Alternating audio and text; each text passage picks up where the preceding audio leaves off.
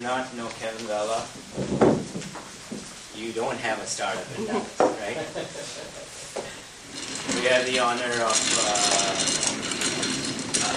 presenting here today on the topic of term sheet, the most important topic if you are in your venture to go out and raise money.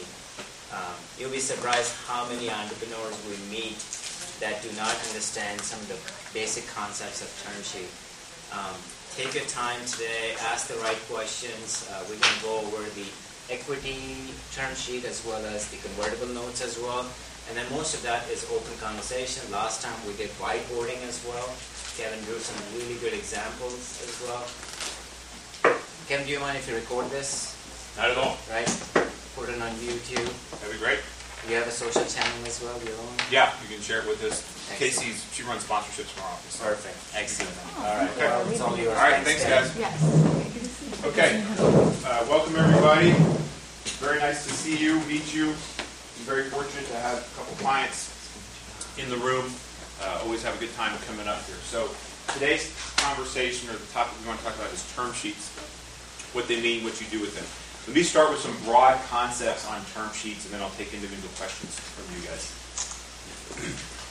As you go out and you start raising money, I think there's pretty typically 3 or 4 rounds that everyone's going to go through. The first round is what I like to call the FF&F, Friends, Family, and Founders. And most likely you guys have already gone through this round. This is money that's coming to you from your friends, your family, and then that you've contributed yourself, hence the founders part of it. Pretty typically around Dallas or in the North Texas market, investors expect you to be able to raise about $100,000 on your own through this FF&F part, through this FF&F stage, friends, family, and founders. And that could be early stage investments from your friends and family, that could be cash that you're contributing yourself, that could be grants, that could be entering into accelerator programs. But if you haven't been able to go out and raise at least $50,000, if not $100,000 on your own, then you're going to have a hard time convincing investors that there's people who are buying into your company. Now, once you get past friends, family, and founders, pretty typically the next round is going to be usually an angel round. And a lot of times these angel rounds are also known as a seed round. You don't have to have friends, family, founders, then seed, then Series A. There could be angel rounds or smaller bridge rounds in between. But pretty typically you're going to have an angel or a seed round will be your follow-on to your friends, family, and founders round. And a lot of times they're coming right after an accelerator. Maybe while you're in the accelerator, usually at a seed round or an angel round level, you're close to revenue, you're starting to hit revenue. I think the expectation from investors is that you can get to revenue, you can get your MVP built out before you get to, before you have to go raise significant capital. As a result of that, I always encourage my clients to try and take as little capital as possible to get you to MVP or to get you to revenue so that the valuation is appropriately adjusted. Now, when you talk about terms in your early stage, and then after your seed rounds, you're going to have your Series A and your Series B, hopefully, and then hopefully there's an exit, and there'll be bridge rounds in between all of those things. I always encourage my clients to try and take as little money as possible when you're building the company out, because the value is just not there. It's a hard time. A lot of people come in and say, well, I want my first round, I want to raise $1 million. If you want to raise $1 million, what's the real value of your company? I mean, can we really justify a $4 or $5 million valuation? Typically, you want to shoot for giving up 15% per round. It's usually closer to 20, maybe 25%, depending on the round. But if you can shoot for giving up 15 to 20% per round, that's going to allow for the proper dilution to go down to where you're still going to own a material part of the company when you get through your Series A or your Series B round. Most early stage rounds, larger angel rounds or seed rounds, are based on Series Seed templates. You can go to SeriesSeed.com and you can see standard term sheets in there. Our term sheets look similar to these with some adjustments for things that we like to do or what I see in the North Texas market. Once you get past the seed level and you get to your A level, most A rounds are based on NVCA documents. NVCA stands for National Venture Capital Association. And you can go to nvca.org and you can see their standard term sheets. And these are promulgated by huge law firms. They have tons of comments. Honestly, you would get lost, or you could get lost in them if you don't have specific knowledge of this stuff. But there's enough in there to go in and get a good idea. SeriesSeed.com also has all these documents, and I think the benefit to all of us is that these documents are readily available. It makes it easier for startup attorneys or even attorneys who aren't startup focused to go and review these documents. I think it lowers deal costs or lowers the transactional costs of the deal. The flip side of it is every once in a while I see founders who are trying to get through these things without legal help, and you can really make some mistakes doing that. So I would encourage you, if you're going through a funding round, to get out and find an attorney, preferably one who's got experience with startups.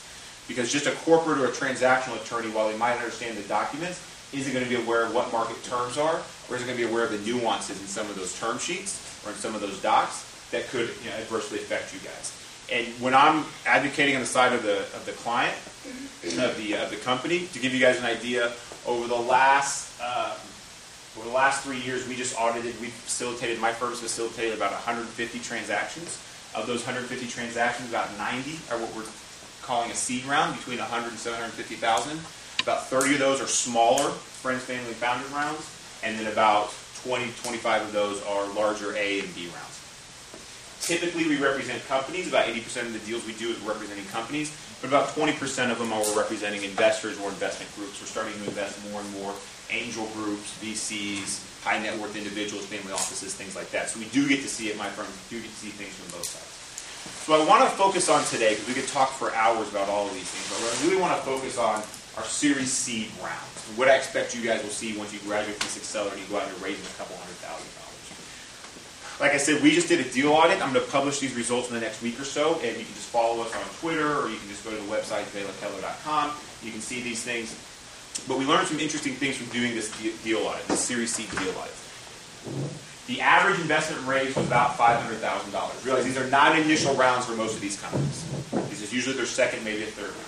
But the average raise in a Series C was about $500,000. The average valuation is about $3 to $3.5 million, regardless of whether we're doing debt or equity.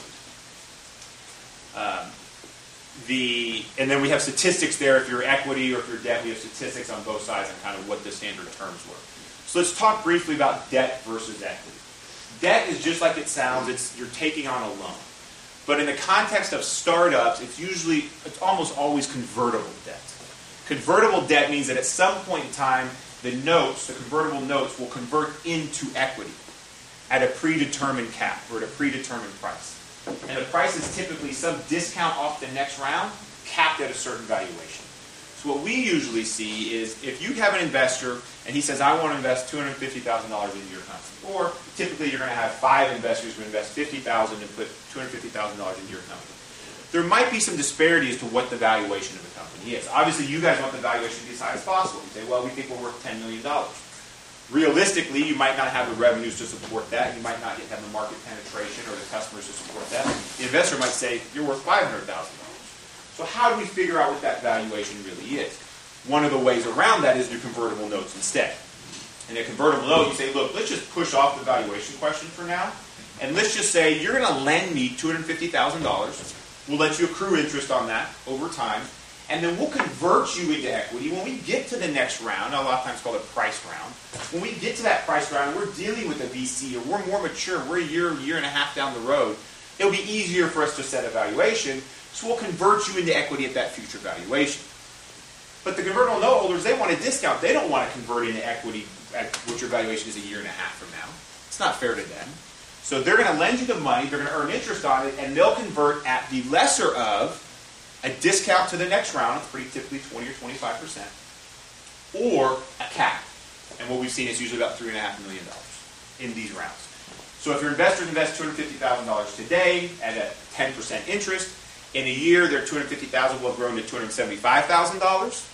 If they have a $3 million cap, and you're with a 25% discount, and your Series A valuation is at $5 million, well, they would convert at the lesser of 25% off of $5 million, which would be $3.75 million, or the cap of $3 million.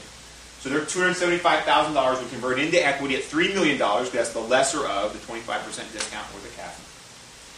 And then they'll get the same type of class of shares or class of units that you're doing at that Series A. So that's convertible debt. And if you've got one of these boards that I can clear off, I'll put this stuff up there. Is it okay? Yeah, go for it. And then the other thing, go ahead. The debt is accruing interest, right? So it's not actually their $250,000. It'd be $275,000 in the example I gave. Typically, interest rates a little lower, usually 6 to 7%. Just use 10% for each. One question here. So that goes towards the conversion basically. I mean, they can't ask for the interest in cash basically, right? They can. They usually don't. And our notes are drafted to say that you get everything, the principal plus the interest, the accrued interest converts into the next round. So we don't typically allow the investors to do that because you don't want to be pulling money out of a financing round to pay back investors. Your next round investors don't want that, right? They want all the money going into the company. So again, in the example that we use, if this is a convertible note, convertible debt, they mean the same thing. Convertible note, let's just say it's for $250,000 at 10% interest. That interest is high, but I'm doing that just for examples, with a $3 million cap and a 25% discount to Series A. The language actually usually says 25% discount to a qualified financing, and then you'll define qualified financing in the docs, but it's pretty typically what you would see at a Series A level. So in this scenario, after 1 year, we're going to get $275,000 of principal plus interest, and then if you're raising money at a $5 million Series A, the investors are going to take the lesser of the $3 million cap with a 25% discount. So a 25% discount to $5 million would be $3.75 million. So in this scenario, they'd get a $3 million cap. If you were raising at a $4 million, it wouldn't matter because 25% off of that is going to be $3 million. It hits the cap. If you're raising at a $3 million valuation, then they're going to take their 25% discount, which would be $2.25 million. Does that make sense to everybody? Everybody's clear on this? So it's basically either or. So either it's a 3 million cap. It's the lesser of. Lesser. Always going to be the lesser of. So in the first case, basically the 250K is converting at 3 million. 275. 275. It's converting at 3 million. So in either case, it's 275 that is converted. It's going to be principal plus accrued interest. Now, if we get the convertible note today and we do a Series A tomorrow, then there's no accrued interest or a nominal accrued interest. Yes. So at the $3 million, or take the $4 million valuation, so they're both equal. What is the value of that $250,000 investment after it's... What's 275 divided by 3? 275 divided by 3, it's a little over 10%, right? 10, 11%, so I have 10, 11% equity of the company. And you have to plan for this because if you're going out and you're selling another 10% equity in the Series A round, these guys are converting in, so you're going to have a 20% dilution effect at that point in time. Guys, dilution is not bad. There's a lot of people out there saying, oh, you don't want to be diluted. Don't be diluted. Dilution is not bad when it's managed appropriately. In fact, it's supposed to be good. You need it. You would rather own 10% of a company worth $100 million than 50% of a company worth $10 million all the time. So dilution should be managed appropriately. It's just part of startups. Yes. The convertible note does present an option to the holder. They can choose not to convert, right, or not? So it depends. The standard convertible notes have a qualified financing, it's automatic conversion upon qualified financing. But that can be negotiated by investors. I would be leery of an investor who wants to get paid out in cash. I really would. In later stage rounds, so I manage a small fund, a small venture fund, and later stage rounds where we do distressed deals and we're doing come in convertible, we might say we have the option. So if you do a large Series A or B round, we just want to get paid out down the road. But that's usually later stage. Early stage, it shouldn't be optional. Now realize this assumes we get to a qualified financing. There's two other things that can happen before you get to a qualified financing. One is you can hit maturity. Typically, notes have a 2-year maturity note. So let's just say you get 2 years, you haven't raised any more money. What happens then? If you haven't raised any more money in 2 years, one of two things is happening. The company's skyrocketing, and you're doing great, and you don't need any more money, which kudos to you. But most likely, you're not making it. And there's something wrong. And if you're not making it, you're probably not going to have the cash to be able to pay them back at maturity. So what we do in our docs is we set a maturity cap usually equal to half of the conversion cap. So we say, look, if we can't raise any more money in 2 years, then we're going to convert you at $1.5 million. Because that's bad on us. Right? If we took your $250,000, we weren't able to do what we wanted to do, what we said we were going to do. Because if you can do that, you'll be able to raise more money at a higher valuation. Then we're going to convert you at $1.5 million and you're going to get a bigger chunk of equity. Now, on the flip side, if your company just does so well, if this $250,000 was the rocket fuel that you needed to go and be the company that you want to be, and you never have to raise money again, then we don't want them to come in and convert at $1.5 million. So in that case, what you would do is you would say, hey, I'm going to prepay you. I have the money. We're doing so well. I'm going to pay you back. And they would say, okay, fine, pay me back, or, okay, convert me at the $3 million.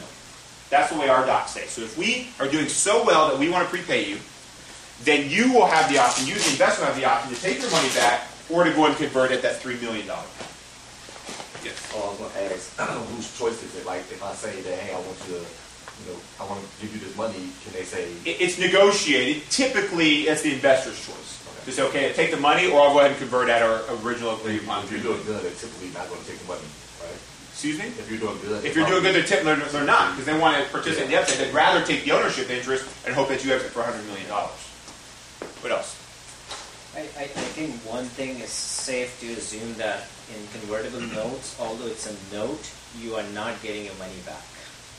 It's either being converted back into an equity or, yeah, most likely There it is is very low expectation from the investor that this is an actual loan.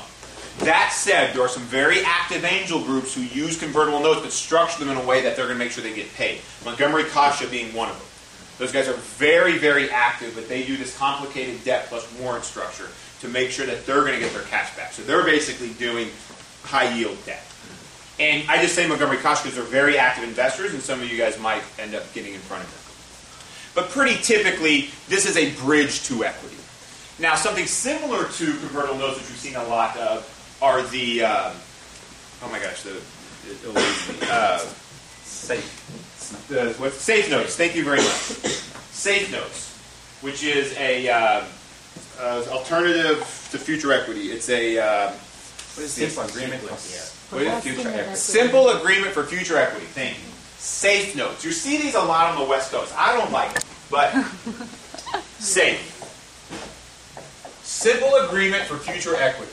These work on the West Coast a lot when you have very high-profile founders who are leaving to go do their next thing and they want to get some equity in without going through a lot of legal costs. These safe notes are promulgated saying, look, we still have the same issue where we don't know what the valuation is, so let's not argue that. But let's just agree that you're going to give me some money today. I'm going to give you a chunk of equity later. We'll figure it out down the road. Simple agreement for future equity. These are very company friendly. I don't think they're very investor friendly. And I don't think we have investors sophisticated enough in Dallas and North Texas yet to use these. I've seen these 3 times where I've had companies that raise money using these. It was all on the West Coast. 2 of them were on the West Coast. One of them was an investor who was investing into that company. I told them I didn't like it, but the company we were investing into, the guys were former PayPal guys or something like that. And so they can demand certain things in the marketplace. I have had some founders bring these to me and say, hey, I want to do this, and every time we try and do this in Dallas, the investors just say no. So you might see these safe notes. I'm just not crazy about it. What about using them for like co-founders for the vesting of their equity or equity? Co-founder equity should always be vested by a restricted stock purchase agreement or a restricted unit purchase agreement. If you're an LLC, it'd be a restricted unit purchase agreement or a RUPA. If you're a corporation, it'd be a restricted stock purchase agreement or an RSPA. If any of you guys have co-founders and you have not yet, and I represent some guys in this room and we've done this already, and you have not yet vested your equity by a restricted stock purchase agreement or a restricted unit purchase agreement, that should be on your to-do list now. The other thing you should be doing, if you haven't done this, is you should be assigning all of your IP into the company. I see all the time co-founders get into an argument, they split, one guy says, well, this was my idea, I'm keeping it. Or I own the domain name. You guys need to ask your co-founders, who registered the domain name? Because most likely an individual registered it. And you can't call GoDaddy and say, hey, this is Andrew Asai, and this is my company, and my co-founder left, but I want the domain name back. They're just not going to do it. They don't care.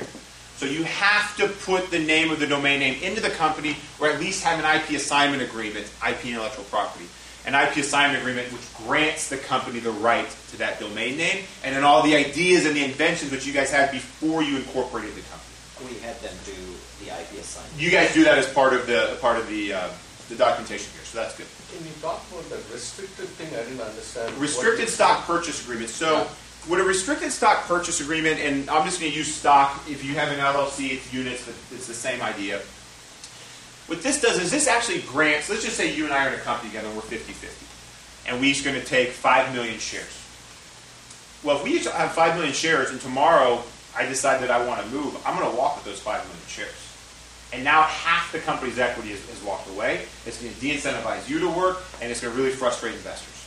So what you do is you put them under a vesting schedule via a restricted stock purchase agreement. And you say, okay, I'm going to take my 5 million shares, but they're going to vest over 4 years. Typically, it's a 6-month or 1-year cliff, which means that if I don't make it to 6 months, or if I don't make it to 1 year, I get nothing. But then on day 1 of year 2, or after day 366, I'll get a quarter, 25% of those 5 million, and then usually you'll vest monthly. The remaining 36 months would vest monthly. So what this does, it helps protect the company's equity, so that if you leave, the company will have the right to buy back those shares, and it's at a nominal price. Realize today, guys, or the day you incorporate, your company's worth nothing. It's worth the $300 that you paid to incorporate, or the $2,500 you paid to your attorney, whatever they do the startup does. That's it. So if you divide 10 million shares by $2,500, it's a nominal amount. So if we have to buy back the equity from a leaving founder, you can do that. Also, if any of you guys are in a 50-50 situation and you do not have a board in place, you need to have a buy-sell agreement or a dispute resolution process in place. Because what happens if we're 50-50 and the Job Now guys cannot get an agreement on what they want to do next? And Pedro wants to expand to another state, and we're not ready to do that. How do we ever make a decision? So if you are 50-50, you need a buy-sell, or you need a board in place. You need a third-party advisor who can help you break that 50-50. Keep that in mind. What other questions do we have? Nothing else convertible notes? Okay, so let's talk about equity.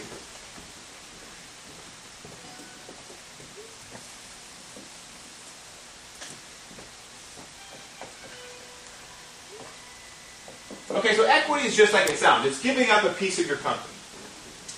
Pretty typically, like I gave you guys the numbers, are pretty similar for debt and what we saw in our deal audits for debt and equity. People are raising about $500,000 in a Series Seed round. People are giving up, it's roughly at a $3 million valuation.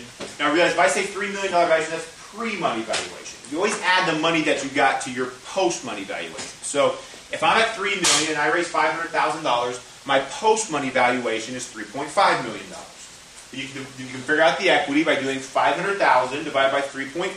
That's 1/7, or roughly 14%. So that's how much equity you're giving up in that round. That's an appropriate amount of equity to give up in that round. At the Series C level, you're almost always going to be giving up preferred shares or preferred units. So pretty typically, you'll have two classes. You'll end up with multiple classes of units or stock. I'm going to use stock just to keep things simple. Remember, guys, seed, S-C-E-D, seed, like we're going to grow it. Yeah. I'm going to use stock mostly throughout here, but realize when I say stock and give an LLC, I just mean units. Same thing. Almost always at a seed round, and for sure at an A or B round, you will be giving up preferred shares. Preferred shares will have superior rights to those of the common shares. The things that preferred shares usually have are liquidation preference, veto rights, and information rights. So let's talk about what those mean.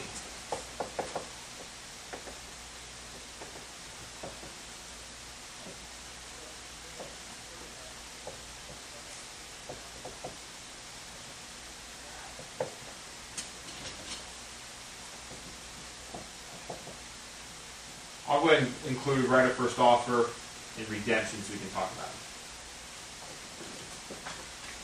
it. Liquidation preference is really the key one.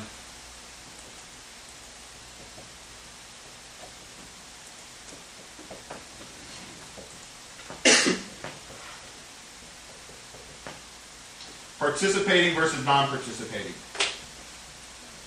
Does anyone know what participating versus non-participating means?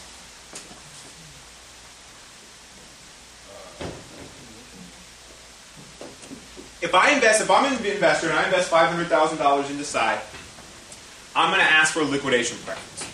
Liquidation preference means when you exit, I want my $500,000 back first.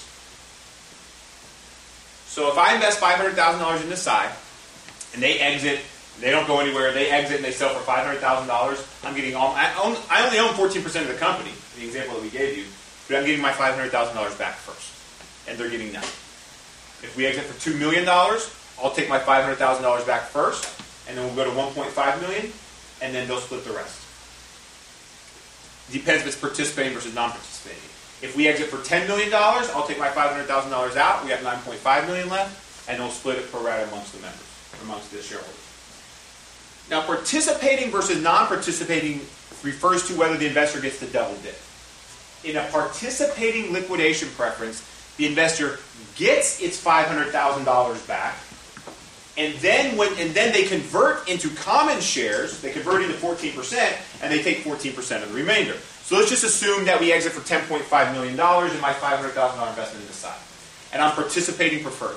I'm going to take my $500,000 back, so there's $10 million left, and then I'm going to convert into common. I have 14%, and I'm going to get $1.4 million out of that $10 million that's left. Does that make sense to everybody?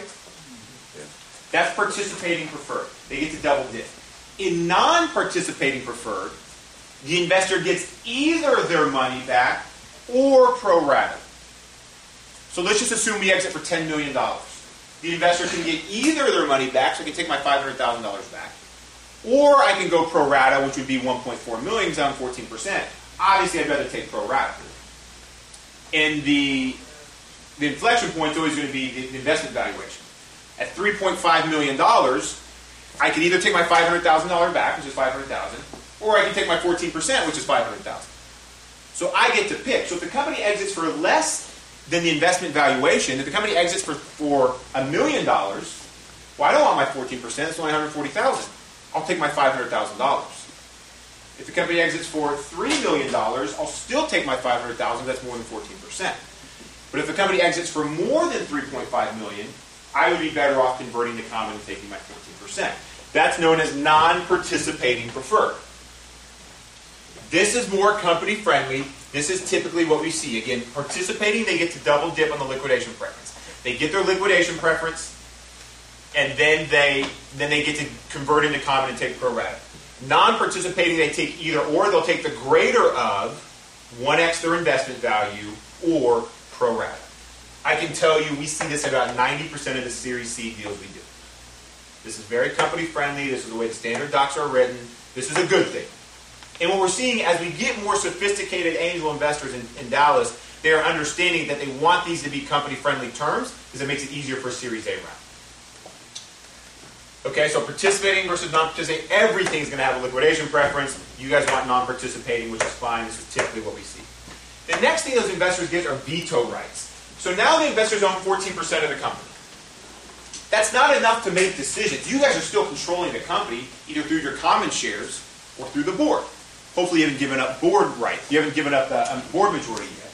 You know, in size example, let's just say they brought in an investor. That investor might take a board seat. These two guys are going to have 2 to 3 board seats that they're going to control. And realize board seats are typically elected by common shareholders, with the investor getting the right to appoint 1 board seat. So these guys will vote themselves to a board seat. They'll have the majority of the votes to do that. The investor will appoint himself through his rights in the Series C round, but they'll always be able to outvote the investor, except for veto rights. The investor will have standard veto rights that says things like, these guys can't go setting exorbitant salaries to themselves to clear out profits.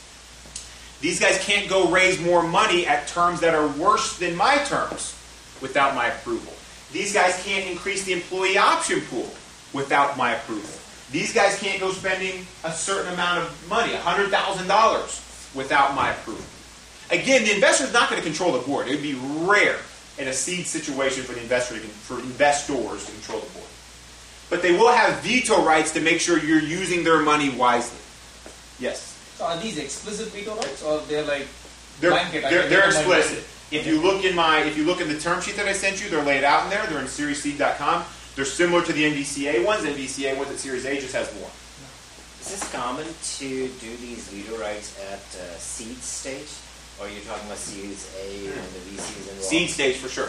For sure. Just basic veto rights. Again, the investor wants to be certain that you're not going to do something like go create a huge employee pool and then grant the founders options, which are going to dilute the investor.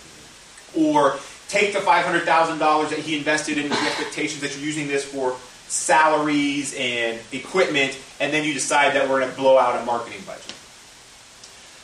So those are known as veto rights. Again, the investor's not going to be able to control things, so they won't have control of the common. They'll have preferred shares, but they'll have the right to vote common on an as-converted basis. They're not going to have enough sway at the board level to control the board, most likely, but they will be able to prevent you from doing certain things without their approval. I will tell you something interesting about investors appointing board seats to, or appointing positions to boards. We've got a lot of companies that Cuban invests into. Cuban takes a right to appoint a board member, but usually doesn't. And the reason why Cuban does that is because, one, there's liability that goes along with being a board member. And if you're going to be on the board, you generally need directors and officers insurance, and D&O insurance is expensive.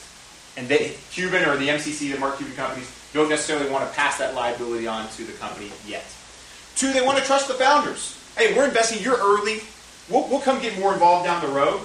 But for now, we think you can do it. We're going to reserve our right to appoint a board seat if we want to.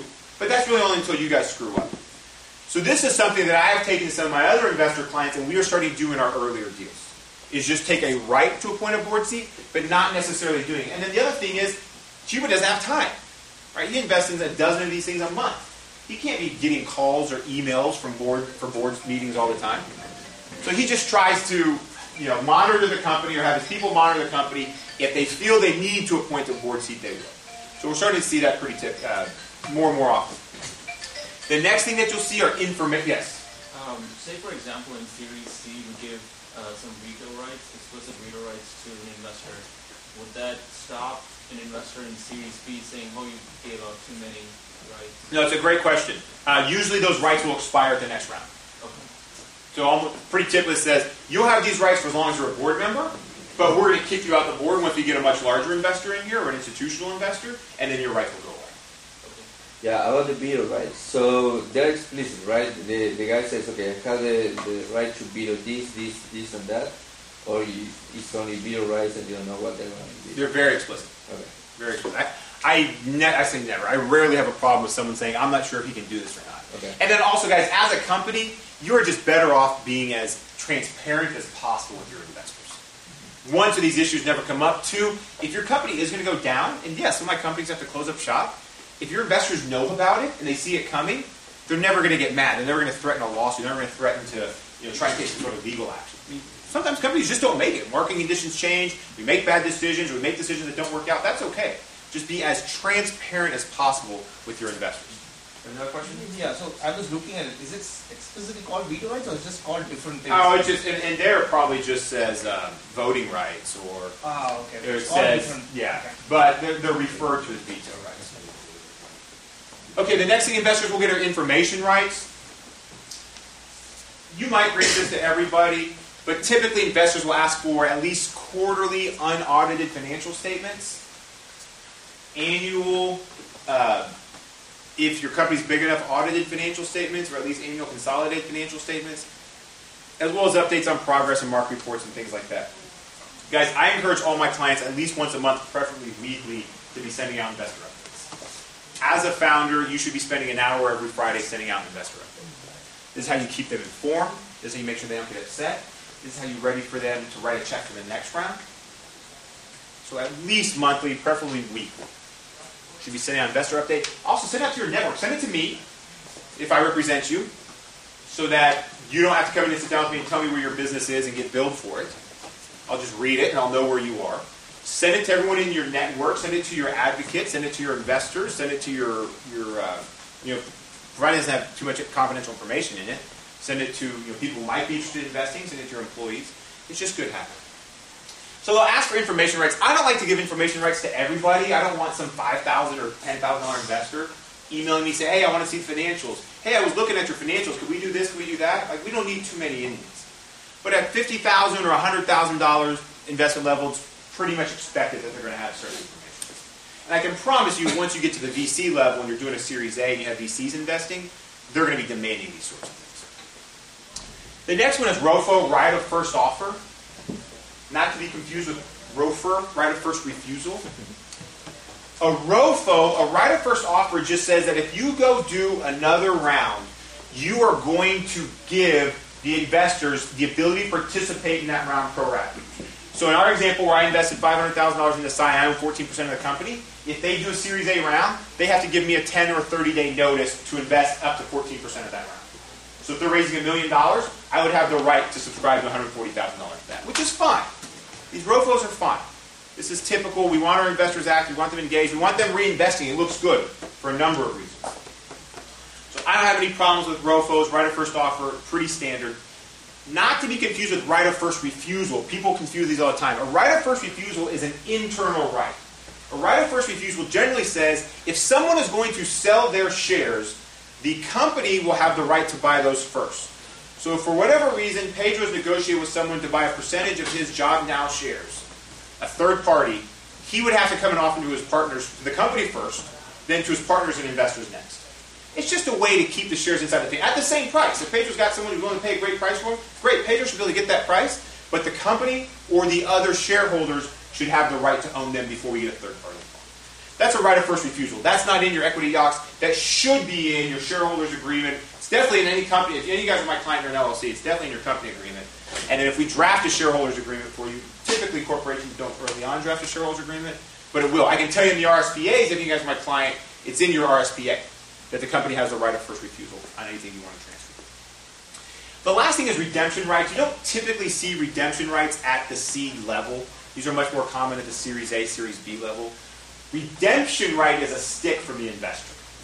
Redemption rights are typically 3, 4, 5 years out, and that says, look, if you haven't grown, if you're not hitting your mark in 3, 4, 5 years, if you haven't increased the value of the company, if you haven't gone through another round, we can ask for you to buy our shares back. Typically at a slight premium, maybe 5, 8% per year. Sometimes it'll be a big premium, 2x. If you haven't done Y in 5 years, we're going to ask for our $500,000 back at 2x. We're going to ask for $1 million back. Now, in my example where I invested $500 in the side, and let's just assume I had a redemption right, I had a 2x redemption right after 5 years. If we get 5 years down the road, and they're still struggling, kind of puttering along, they probably don't have $1 million to pay me back. So usually what happens is it triggers a board reconstitution. Say, fine, look, we're either going to trigger this $1 million, that you guys owe us $1 million, or we're going to kick you guys out and replace you with our own board members. And it's usually just a negotiating tool to get new board members in there, to get rid of the founders because they're not taking the company where it needs to be. You rarely see redemption rights early on. They're very aggressive ask from an investor at a Series C level or from an angel investor. I would not encourage you to do that unless we have kind of extraordinary costs to do so. So those are the standard terms you would see in an equity, in a Series C equity term sheet. What questions do we have? Kevin, what do you see more common for the seed series investment? Is it more towards the convertible notes or towards the... It's a great question. It used to be convertible notes. I'm seeing more price rounds now. Now, I am okay with convertible notes. I don't have a problem with them. Mark Suster, who has a blog called Both Sides of the Table, he was an entrepreneur turned big-time investor, he has come to say that he hates convertible notes. But he hates large convertible notes, as do I. Large convertible notes are messy and they clog up a cap table. I can tell you, for the fund that I invest in, there's been times we got to spend hours and hours cleaning up convertible notes. You have to get buy-off from the investors to convert them. You have to do all these conversion calculations. And then the hit on equity. If you're just rolling up convertible note after convertible note after convertible note, by the time you get to a Series A round, you've kind of forgotten that you have all these legacy dollars in convertible notes. And now you're taking your $1 million in Series C and you have another $1.5 million on top of that in convertible notes. And the dilution is pretty nasty. Investors don't care. But if the dilution is going to be hit the founders, it's not going to affect the investors at all. And you want your founders to have a material part. If you get a founder down to 10, 15%, they might not be as incentivized to continue working for a low amount as they had been before. I don't have any problem with early stage convertible notes when they're managed appropriately. That said, I believe that most people were doing convertible notes because they thought the legal costs were less, and they definitely are. But to give you guys an example, if my firm, and for those of you who don't know my firm, we've got 8 attorneys. We represent, literally hundreds of startups around the world. We represent a handful of guys in this class. There's not an accelerator that goes on in Texas, so we don't have to represent at least one in that class. These things are very easy for us. We do one of these a week at this point in time. So So we can do these very reasonably. The $500,000 convertible note round that these guys are doing now, we've done all their incorporation docs, so I know everything's nice and clean. But if you were just coming to us and we didn't do your incorporation docs, I would say a $500,000 convertible note round might cost you $2,500 to $3,500, depending on how many investors you have, and a $500,000 equity round might cost you $6,000 to $8,000. So it's not that much more. I mean, yeah, it's a couple $1,000s more, but it's not that much more. It used to be, the notion used to be that an equity round was going to cost you $20,000, $25,000. If you go to a big firm, it very well may. But if you go to us, there's guys out there. Ryan Roberts represents a lot of guys. He's awesome. Shamir Soni represents a lot of guys. He's awesome. These guys can do these things at reasonable rates. So I believe that's part of the reason why we're seeing less equity rounds. I also believe that just the idea, the Mark Schusters of the world are pushing these notions out there that convertible notes are bad, which I believe big convertible notes are bad, but small ones aren't. And that's affecting future rounds. So I think that's another reason why. But I'll tell you, in 2013, we saw more notes than equity. In 2014, they got to be about close. In 2015, I'm seeing way more equity rounds than notes. So we're kind of moving away from notes. And I feel like this is where everyone is going. And I think that in 3 to 5 years, convertible notes will really only exist as bridges between a seed and an A or between an A and a B. What else? Yeah. I read in multiple articles and from investors that if we give out the right of first offer to an investor in Series A, investors in Series B won't be as interested in participating in valuing the company. So that's an argument because... Could you repeat that? So the issue was, he said he's read in many places that if you give a ROFO, a right of first offer in Series A, that might hinder your ability to go raise a Series B. It depends. It depends on how much you raise in Series A. Yeah, if I raise $2 million in Series A, and I have a right of first offer to those $2 million against Series B guys might not be ready to take a look until I've already put out that right of first offer. But if the Series A guys are going to fill it, then who cares? Okay, that's one argument. I mean, fine. Well, let's just let the Series B round be filled by the Series A guys. I don't have a problem with that.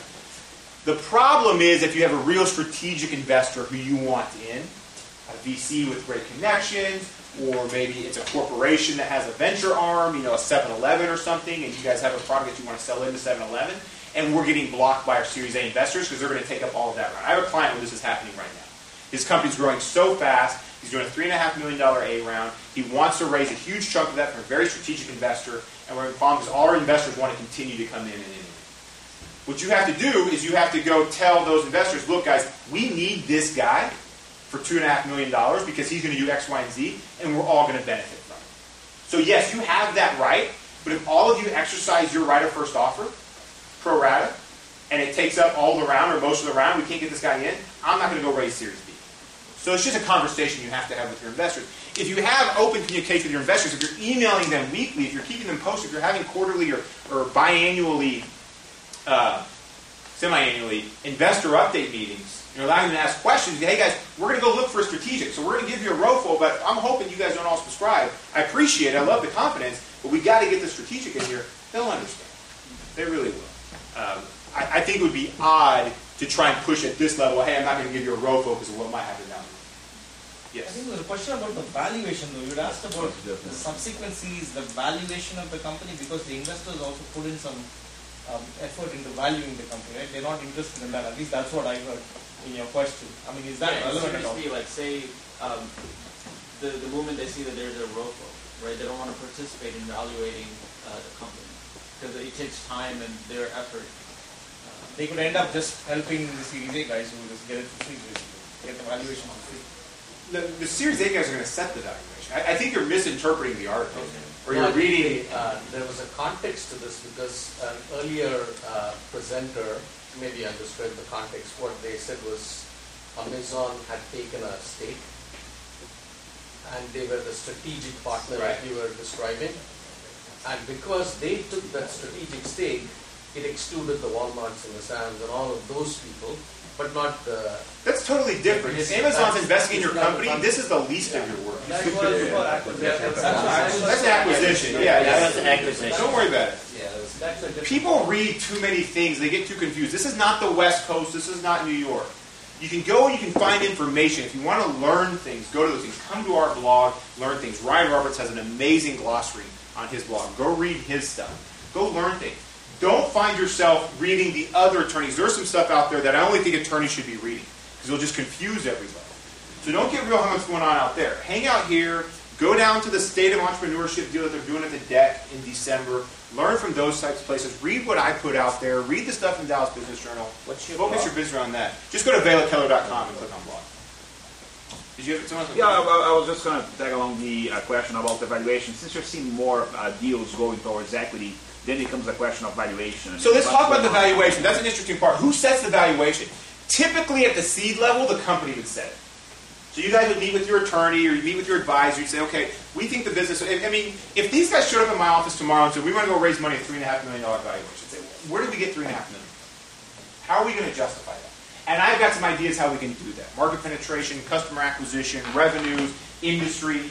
You know, this thing about, well, I put in this much time and I'm a founder. That doesn't, everyone has time. Like the amount of time that you put in, no one cares. No one cares. In fact, you're all sleeping at least a little bit, so I know you have more time than what you're doing. So time isn't worth anything. You got to know what's going on in the marketplace, and I'm going to publish some things out there for you.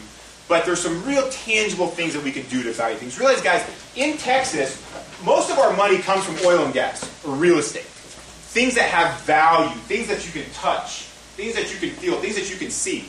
People are used to seeing numbers on a spreadsheet and putting a value on it. This esoteric notion of, well, the market is worth this, and if we capture this much of it, then I'll have this. That doesn't fly. It's getting there. It's getting there, but it's not like in San Francisco where they'll assign $1.5 million just because it's a social network. So things are different here. You have to meet with people you trust and you know to set a reasonable valuation. But at the seed level, pretty typically you would set your valuation. We'd go to market. The way I do it, when my clients do it, is we'll meet, we'll come up with what we think the numbers are, and then you'll go talk to the 5 people who have expressed interest in the past. You'll say, hey, look, I'm thinking about raising money. This is where we are. This isn't final, but this is where we are right now. How does this look to you? And we get their feedback on it, okay? And then we massage it and we put out term sheet. Once you get to an A level, the institutions will set the valuation. The VC firms will say, I've done this before, you're worth this much. Here's our offer to you. You're going to raise $2 million, we'll take down $1 million of it. You got to go find the other $1 million. Kevin, is there an exercise, I know you're asking that, come sit down with your firm, but is there any exercise, a step of things that they should put in a template before they come and meet with you? The easiest thing to do is try and find multiples for your industry. Okay? Try and find exit multiples for your industry. Now, whatever the exit multiple is, if you're a SaaS company, you can't say, well, I know, let's see, Salesforce.com just bought this other sales tool at a 12x multiple. Well, they're probably more mature. So you're going to be a little bit less than that. But also a real dog in the industry, multiples go like this, and then they flatten out, then they go back down. So it's usually some sort of multiple of revenues or EBITDA, but try and find a multiple in your industry. And I can help you to find those things, but you got to be resourceful enough to go do it. You should know your industry. You should know who your competitors are. You should know what your benchmarks are. So you talk to investors, you say, well, how'd you get to that? Well, we're at a 30,000 MRR right now.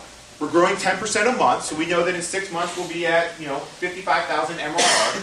That projects, if we flatten out there, that projects to $500,000 a year in revenue, and we're at a 6x multiple, so that's a $3 million valuation. Your investors will expect you. That's how you convince them that you know your market and your industry. Just to add one thing, sometimes people, what can I say is very important. Don't only for the multiple, look to other metrics. Because I see a lot of people in SaaS companies, they are growing 0, and they are the same multiple that someone that's growing 100% a month. Right. So you need growth. What's your customer acquisition cost? What's your lifetime value? Have you done any marketing? It looks like Hanger's coming in. So when you guys talk to Jason, talk to him about A/B testing. He knows that stuff really, really well. Vic's been in this space forever. Ask him, how do I go find multiples? What metrics do you guys look at? Vic's a little different because of their investment model. Jason's exactly who you guys want to be pitching to at Hanger. Question of evaluation. So, besides the multiple, besides your growing, can you justify it based on your business plan? Like, in 3 years we're going to be X, and apply the No, you should be. You need a plan that projects out 3, maybe 5 years. But no one, when I'm on the investor side, like I said, when I run a small fund, I'm not looking at anything more than 18 months down the road because that's just too far out. Okay. That's just too far out. But you can use those numbers for valuation? Yeah, the valuation needs to be today. Okay. Or in the very immediate future. Okay. That's why I said you got to get to revenue, at least get to MVP. Okay. Your early stage, and also be careful when you raise money from your dad or your rich uncle that you don't have some obscene valuation on it. Because then it's be hard to justify that value. You know, if your rich uncle doesn't care and he's going to give you money on day one at a $2.5 million valuation, and now 6 months down the road, if I'm just kind of through MVP on how many revenues, are you really worth $2.5 million? And so now it looks like we're having a down round just because your uncle didn't care and you set some arbitrary number. You got to be careful with those things. If you take a look on the industry setup price, so if you're early stage, there are other comps early stage raising money. If you're in Dallas, the amount they are raising is certainly lower than California. So your geography, what industry you are, what stage you are, that's not a magic number. They have a saying in California that is, any idea is, if you have an idea, it's at least $2-3 million. But that's in California. If you come to Dallas and say, I just have an idea, it's $2-3 million. You'll get laughed out of the room. Yeah. You know, I can tell you what ideas are worth. I mean, look at your accelerator values. Clyde Village, Health, Webcams, Tech, Wildcards, RevTech, they're all about the same. That's what ideas and team are worth.